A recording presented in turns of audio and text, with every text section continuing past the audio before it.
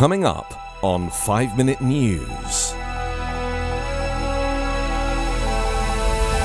Biden takes on migration at leaders' gathering. January 6 hearings open with injured police officer and filmmaker. And World Bank defends record on climate change. It's Wednesday, June 8. I'm Anthony Davis.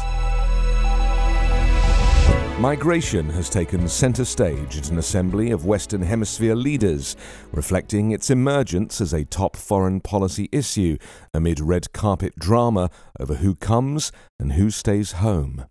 The Los Angeles Declaration, to be announced while US President Joe Biden meets with his counterparts from North, Central and South America today through Friday, is expected to be a brief call to action that supporters hope will guide countries on hosting people fleeing violence and persecution and searching for more economic stability.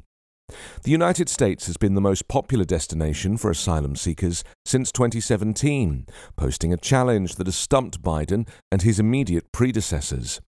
But the US is far from alone. Colombia and neighboring South American countries host millions who have fled Venezuela.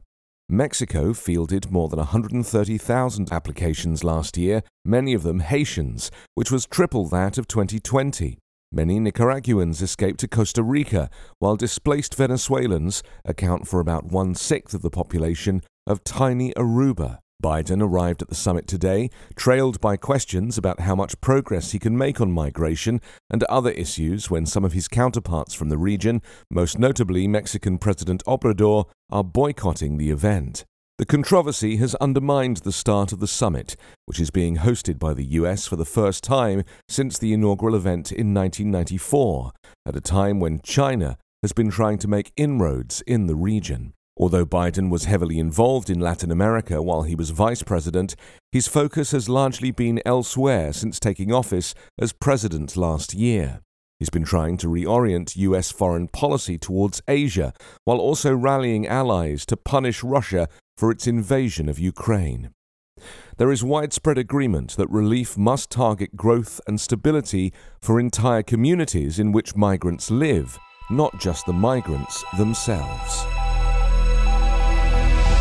A police officer injured by Donald Trump supporters trying to overturn his election defeat, and a filmmaker who recorded some leaders of the US Capitol riot will be among the first witnesses when hearings to the assault begin on Thursday. The US House of Representatives Select Committee will attempt to reverse Republican efforts to downplay or deny the violence on January 6, 2021, with 5 months to go until November 8 midterm elections that will determine which party controls Congress for the next 2 years.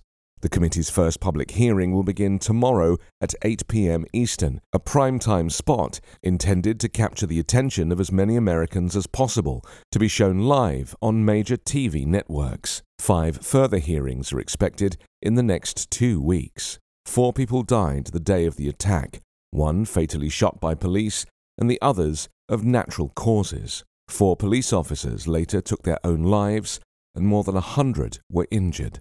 The events of January 6 have undermined US democracy both at home and around the world and has placed laser focus on the manipulation of future elections.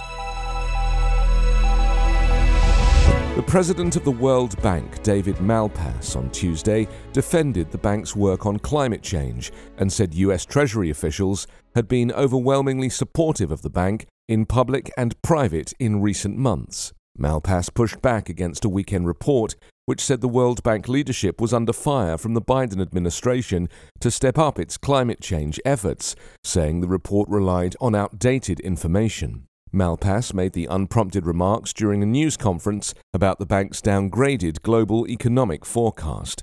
He claimed the World Bank's climate spending has grown rapidly and was now at a record level. Malpass, who was appointed by former President Trump, has held the role for just 3 years of the 5-year term. He and the bank have faced criticism from climate activists for not doing enough to address climate change. A Treasury official said the United States, the largest shareholder of the World Bank, appreciated the steps the bank took in 2021 to advance climate ambitions, including the release of its Climate Action Plan, but was looking for more progress in 2022. You can subscribe to 5 Minute News on YouTube with your preferred podcast app. Ask your smart speaker or enable 5 Minute News as your Amazon Alexa flash briefing skill. Subscribe, rate and review online at 5minute.news. 5 Minute News is an evergreen podcast covering politics, inequality, health and climate, delivering independent, unbiased and essential world news daily.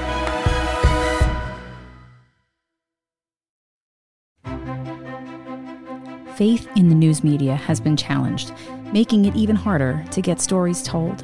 The Friday Reporter podcast was created to help audiences better understand the media by hosting journalists who will answer the questions to which we need answers.